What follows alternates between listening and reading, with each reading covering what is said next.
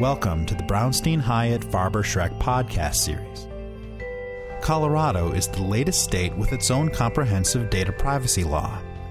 Tune in to hear about the legislative debates before the bill became law, why nuances and differences among state and international privacy laws will make compliance difficult for some companies, what rules and regulations may shape the Colorado privacy landscape in the coming months, and what companies should do to prepare before the law goes into effect 2 years from now.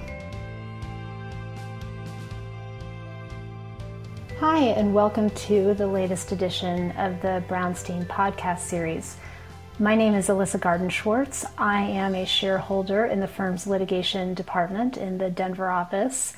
And joining me today are Sarah Mercer, who is a shareholder in the government relations department, also in the Denver office, and who has just come off a somewhat exhausting legislative session in the Colorado legislature. I'm also joined by David Hale, who is a shareholder in our intellectual property group and is in our DC office and is our resident expert on all things privacy related. And what we're going to talk about today is the fact that Colorado has become the third state in the country to pass a comprehensive data privacy law, SB 190, the Colorado Privacy Act. The bill passed the legislature and is still awaiting the governor's signature. And this is a bill that, or a law that, distinct from the law that was passed in Colorado a few years ago, that addressed data security requirements as well as breach notification requirements.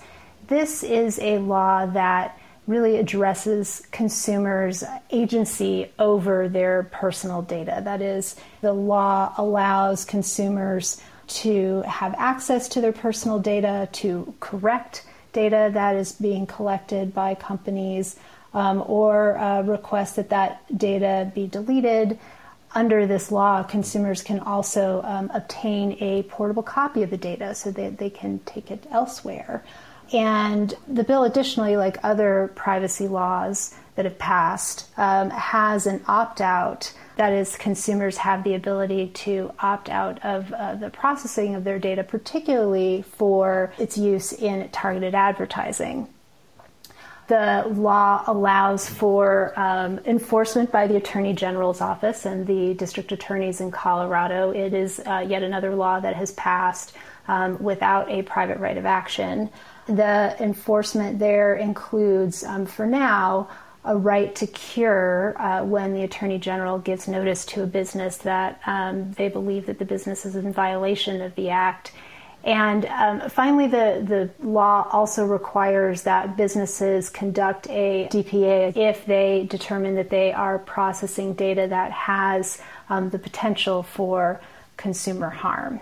So that's an overview of the law. Now I want to turn to sort of digging in first to how this law got passed here in Colorado. So Sarah, can you give us some background on SB 190 and how you saw it come together, who were the folks that were weighing in, and what issues seemed to be particularly driving the passage of the legislation or amendments to the legislation as it was moving through the Assembly?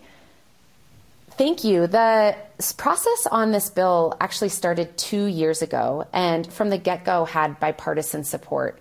The two Senate sponsors, Senator Rodriguez and Senator Lundeen, they led and began the stakeholder process and the bill drafting, and were really, ran point on the bill from the time that things began to the time that it was introduced.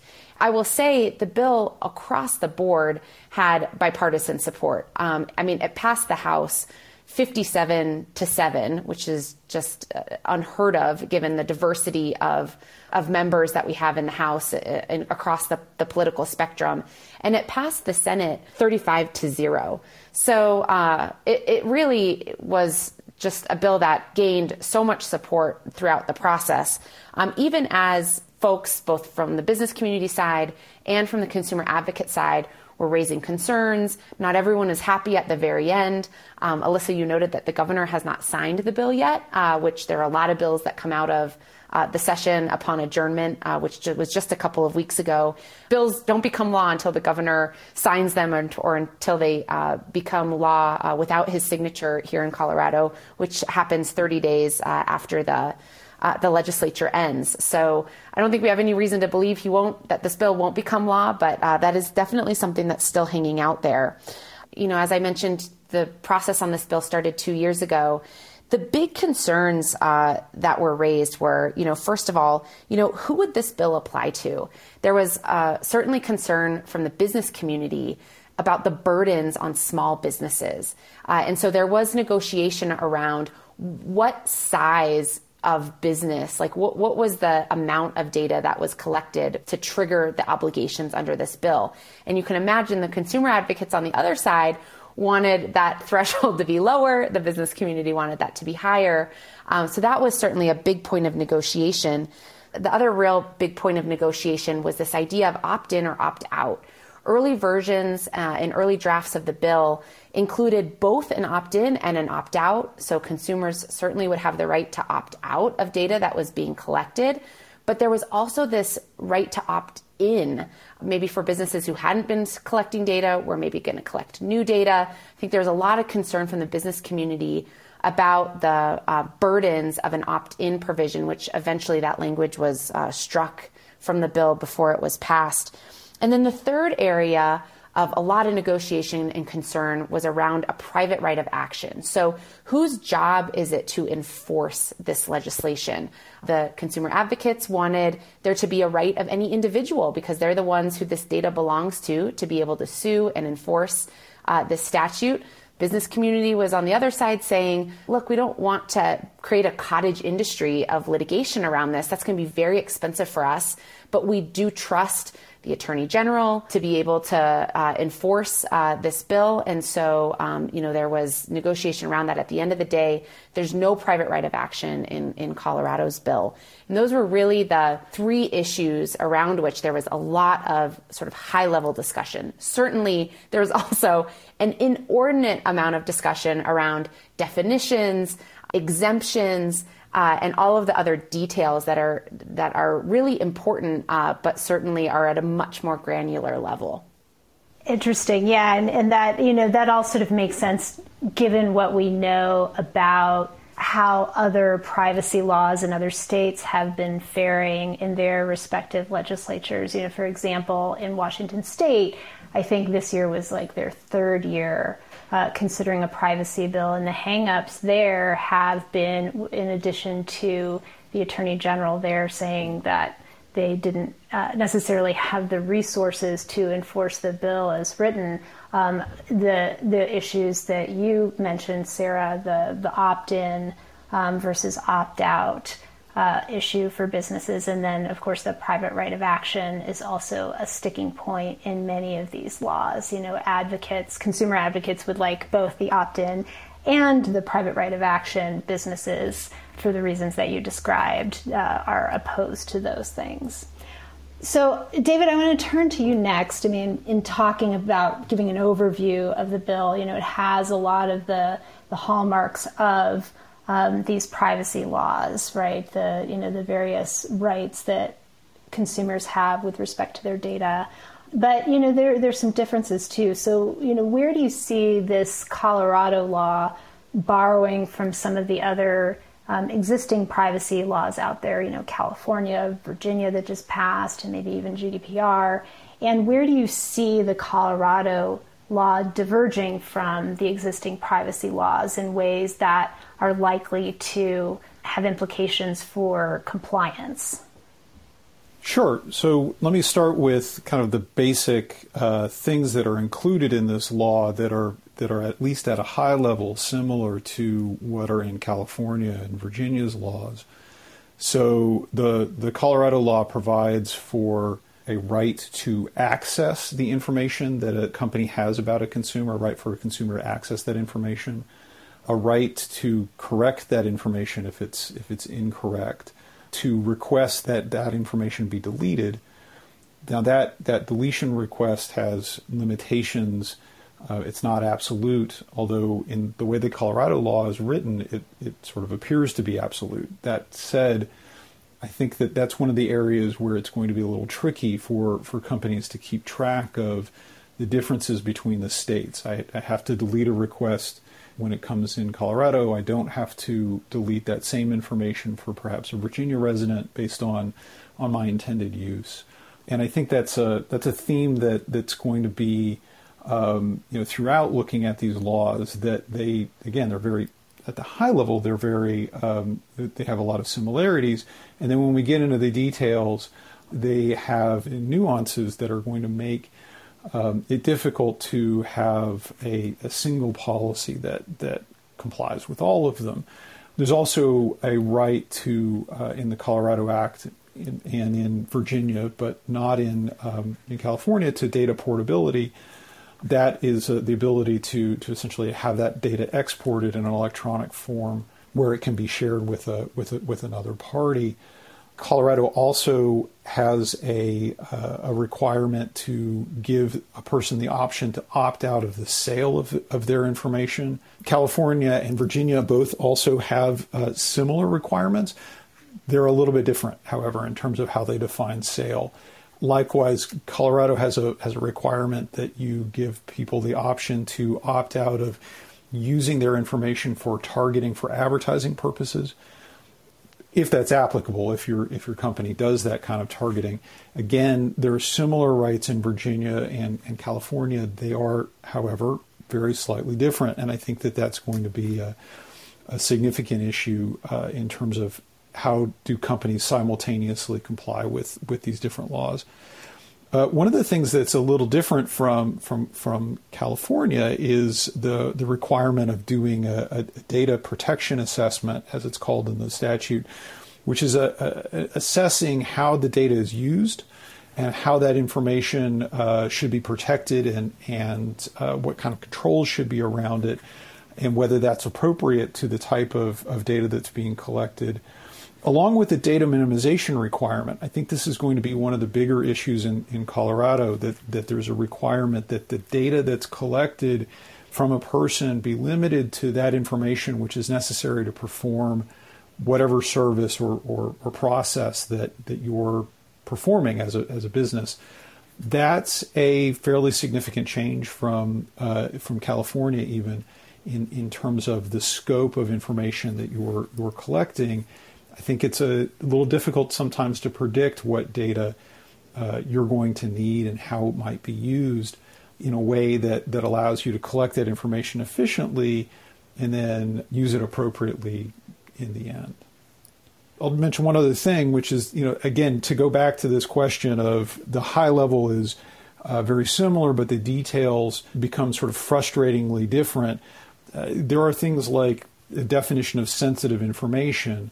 All three statutes between California, Virginia, and Colorado, along with the European statute, the General Data Protection Regulation, or GDPR, all have requirements to handle so-called sensitive information differently. In Colorado, you have to, that's part of your assessment. It is this sensitive information that has to go into the assessment. You have to perform an assessment, and that has to be considered in terms of how you're treating that information.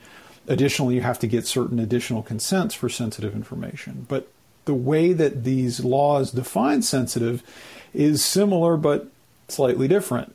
Virginia, for example, includes immigration status and citizenship status. The Colorado law, however, doesn't look at immigration status, only looks at citizenship status. California adds on to the list that Colorado has and Virginia has things like social security number and, interestingly enough, whether or not you're a member of a union, which is also part of the list in Europe. So keeping track of all of these different nuances in terms of, is this data sensitive, is it not sensitive?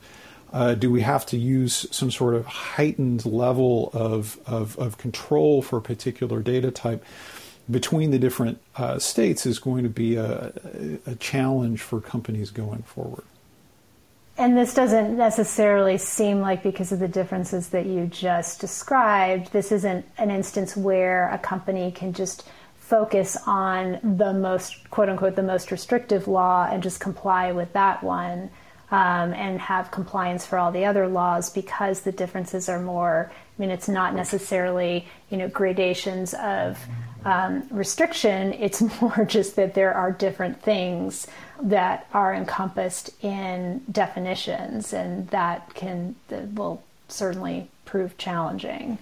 That's right. And not to overstate it, I mean, I think that there's perhaps limited situations in which the differences around sensitive information, for example, truly make a huge difference. But you could see a situation where a company processes citizenship status but not immigration status, and suddenly you're telling two different things to Virginia and Colorado citizens. And how do you do that when you're making a public statement on your website? Do you say, Virginia citizens, we process sensitive information about you, but in Colorado, we don't? And that kind of raises questions to people. What's the difference? Is that because you're treating them differently, or what? The rights to request information are different, which means that your communications about those rights are going to be different. And then the information that it relates to is slightly different as well. I think that it's at this point with 3 states a manageable problem as it becomes more and more, as more and more states come online with, again, slightly different versions of sensitive information, or what does it mean to request deletion, or what kind of information is included in the right to access or right to correct. These problems are going to multiply, and keeping track of everything is going to be a real difficulty, especially if we kind of get past this hump of suddenly making it a private right of action, and suddenly you're going to run the risk of being sued by a plaintiff's attorney because you've given the wrong disclosure, and those disclosures are going to be different in every state. And I think that's a risk down the road that we're watching and hoping we can avoid, in order to make sure that these privacy laws are really doing what they need to do, which is protecting people's control over their own information, and not being a slot machine where if you happen to have a mistake in a disclosure, it's suddenly money in the hands of whoever it is who discovers this minor error. So that's a very fair point. And I'll note, I mean, it's interesting. I think that this law really sort of belt and suspended there is no private right of action here, looking at the language. I mean, they sort of cut off the possibility of even trying to shoehorn violations of this law into a Colorado Consumer Protection Act violation with its language. So, I mean, we're talking about sort of how this law fits into the existing ecosystem of privacy laws. And I want to turn back to Sarah, because, there was some discussion while this bill was moving through the legislature about it being a, quote unquote, starting point for a Colorado privacy law, given that it doesn't, as written, it's not taking effect until July of 2023. So, Sarah, I mean, what do you think is going to be addressed, or what might be addressed in subsequent legislative sessions, between now and then? And is it going to, are there things that are going to be addressed legislatively versus through rulemaking, as this law does give the Attorney General's office pretty comprehensive rulemaking authority as well?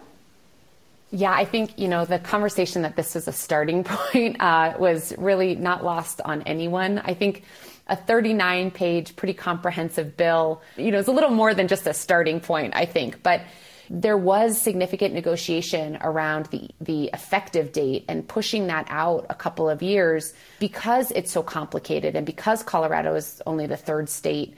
There's not really sort of an off-the-shelf resource for businesses to deal with what's in Colorado's law. And as David mentioned, Colorado's law isn't identical to California or Virginia or GDPR. I mean, there are nuances, and it's its own animal that really has to be understood because the consequences are significant. No business wants to be the subject of an investigation or prosecution. And so, I think businesses really want to be able to comply, and the law needs to be able to be complied with. I think interestingly, the law goes into effect in July of 2023, not January. We often think about laws going into effect at the start of the year. I think one interesting kind of note from the political side is that the retailers made a pretty persuasive case that that's really the busiest time of year for them, and that to ask retail businesses to implement this law when it's their most important time of the year was really landed. And so the effective date was pushed out with the legislators. And so the effective date was pushed out to July, which is just another interesting nuance to the Colorado law that's not in the Virginia or California law, for example. I think the advantage of the 2023 effective date is that rulemaking can start this summer and can happen, this summer and fall, going into the next legislative session in 2022.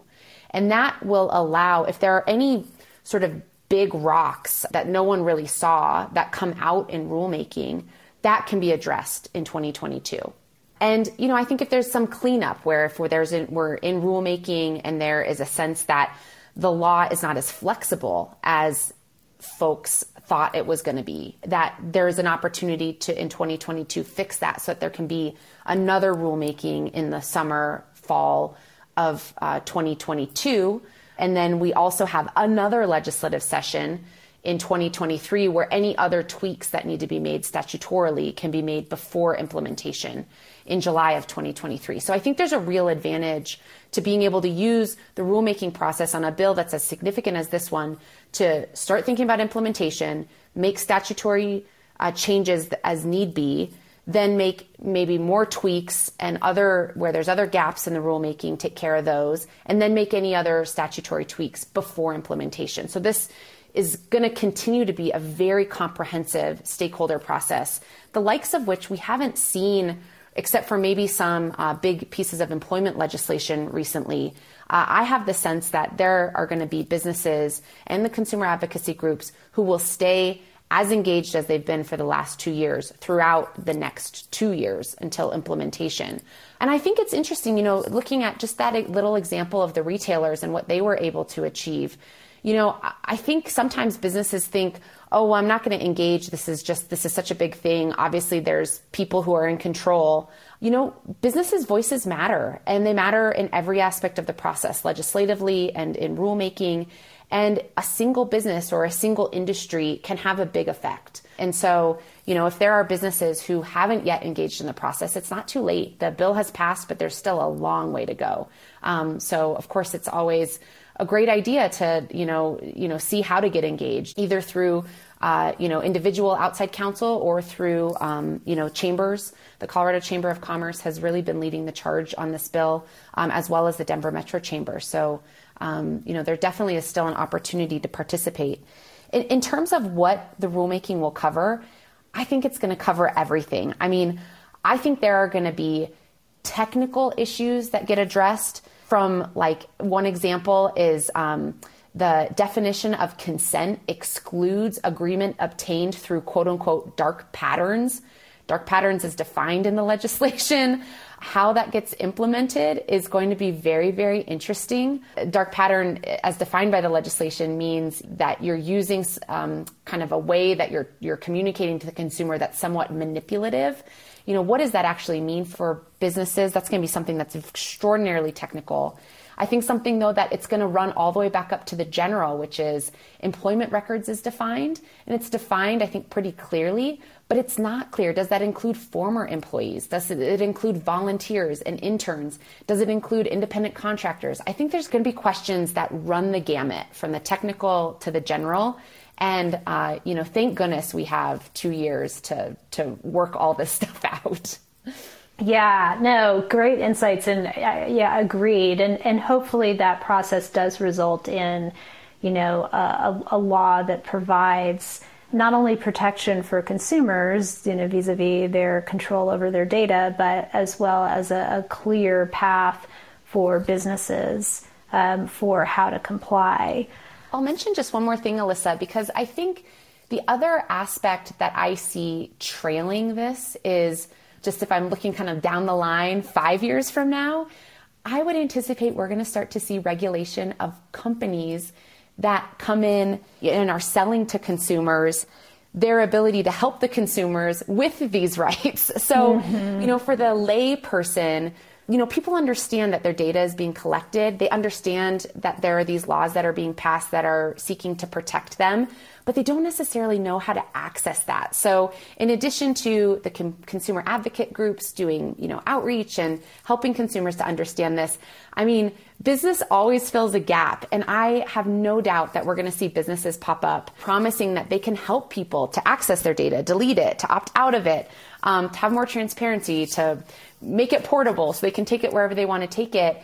And we're probably going to also need some regulation around those companies at the end of the day. So it's just fascinating, the kind of cascading effects that we're going to see. Yeah, absolutely. And of course, my former consumer protection regulator antenna goes up, because I'm sure with those kinds of businesses that pop up are going to be fraudulent businesses that are professing to be able to help you with those, requests that are actually, trying to figure out a way to access the consumer's data themselves for nefarious purposes. And so, it's definitely going to be a landscape that may be a bit fraught until there is, sufficient sort of clarity and regulation brought to it through the rulemaking process and just through seeing what evolves. So, David, I guess that sort of, begs the question, since things are a bit in flux right now, as we've discussed, the bill has not been signed by the governor yet, but assuming that happens, but there's still this sort of lead-up time during which there's going to be rulemaking, there may be legislative adjustments. What is your advice to businesses on what they should be doing now to prepare for compliance with the Colorado law? Sure. I think that there are several steps that a business can take today over the next 6 to 12 months to prepare themselves. One of the things we saw in response to the CCPA, which had a similar process by which the Attorney General was to promulgate some rules, is that those rules were a little slow coming out, and they changed multiple times, in many cases being revised. I think some of those rules were changed 3 times, including after they came into effect. That's very difficult to try to hit that moving target. But the good news is that a lot of those regulations were really in the details, and the big picture issues start in the same place almost no matter where these regulations end up. And so the first place to start, especially for Colorado businesses that are perhaps smaller and haven't really had an issue with California being on their radar because they're local to Colorado, is to start with an assessment of what data do you have? What kind of information about people do you collect, and where is it stored? What vendors do you share that information with? What are the contracts with those vendors? What are the restrictions with those vendors? I think one of the proverbial long poles in the tent for compliance with this law is actually going to be in regards to vendors. There are a lot of requirements in this law regarding sharing information with what the law defines as processors. Those are parties that, as opposed to a controller, or a controller would be the company that's collected the data, that's using it, and a processor is really a vendor that's helping on behalf of the controller. There are very specific requirements in this law for what the contracts between the controllers and processors have to contain. So renegotiating those contracts can take a while, depending on how many vendors you have, how up they are on the law. I think there's some question under the law as to if you have a vendor who is out of state, a processor who's out of state, who is not otherwise subject to this law. Some of these requirements in the law purport to just directly apply to those processors. So if you're a processor, if you're an entity that processes information on behalf of other companies, there's a real question, I think, in terms of your ability to skirt the requirements of this law. I don't think that you can generally, and you're gonna the balance of requirements here between a vendor and a processor when you're negotiating how information is used and the kinds of protections that are in place is definitely shifted by this law. I think that thinking about those protections is also another aspect that a business should be engaged in. Thinking about how am I protecting this information? How am I limiting access? How am I limiting use? How am I just ensuring that people are not using it in ways that the company isn't deliberately engaging in using the information as it intends? It's that incidental use that I think can get people in trouble in some of these laws. But generally, 2 years is not as long as it seems. We saw that in relation to GDPR. We've seen that in relation to CCPA. It was a sprint to the finish for many companies where those laws were applicable. And if you were starting from scratch, especially, it's going to take a while to get everything in place so that you're ready to comply on day one. Excellent advice. Well, I guess the upshot of all of that is stay tuned, but don't sit back.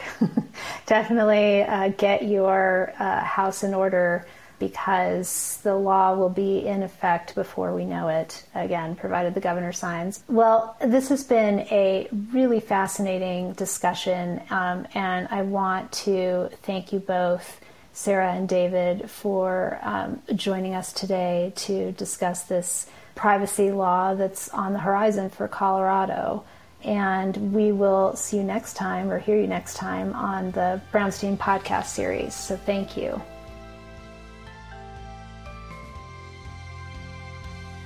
Thank you for listening to the Brownstein Hyatt Farber-Schreck podcast series. If you like what you hear, please subscribe and rate us on Apple Podcasts or your favorite podcast app. Visit bhfs.com for more information.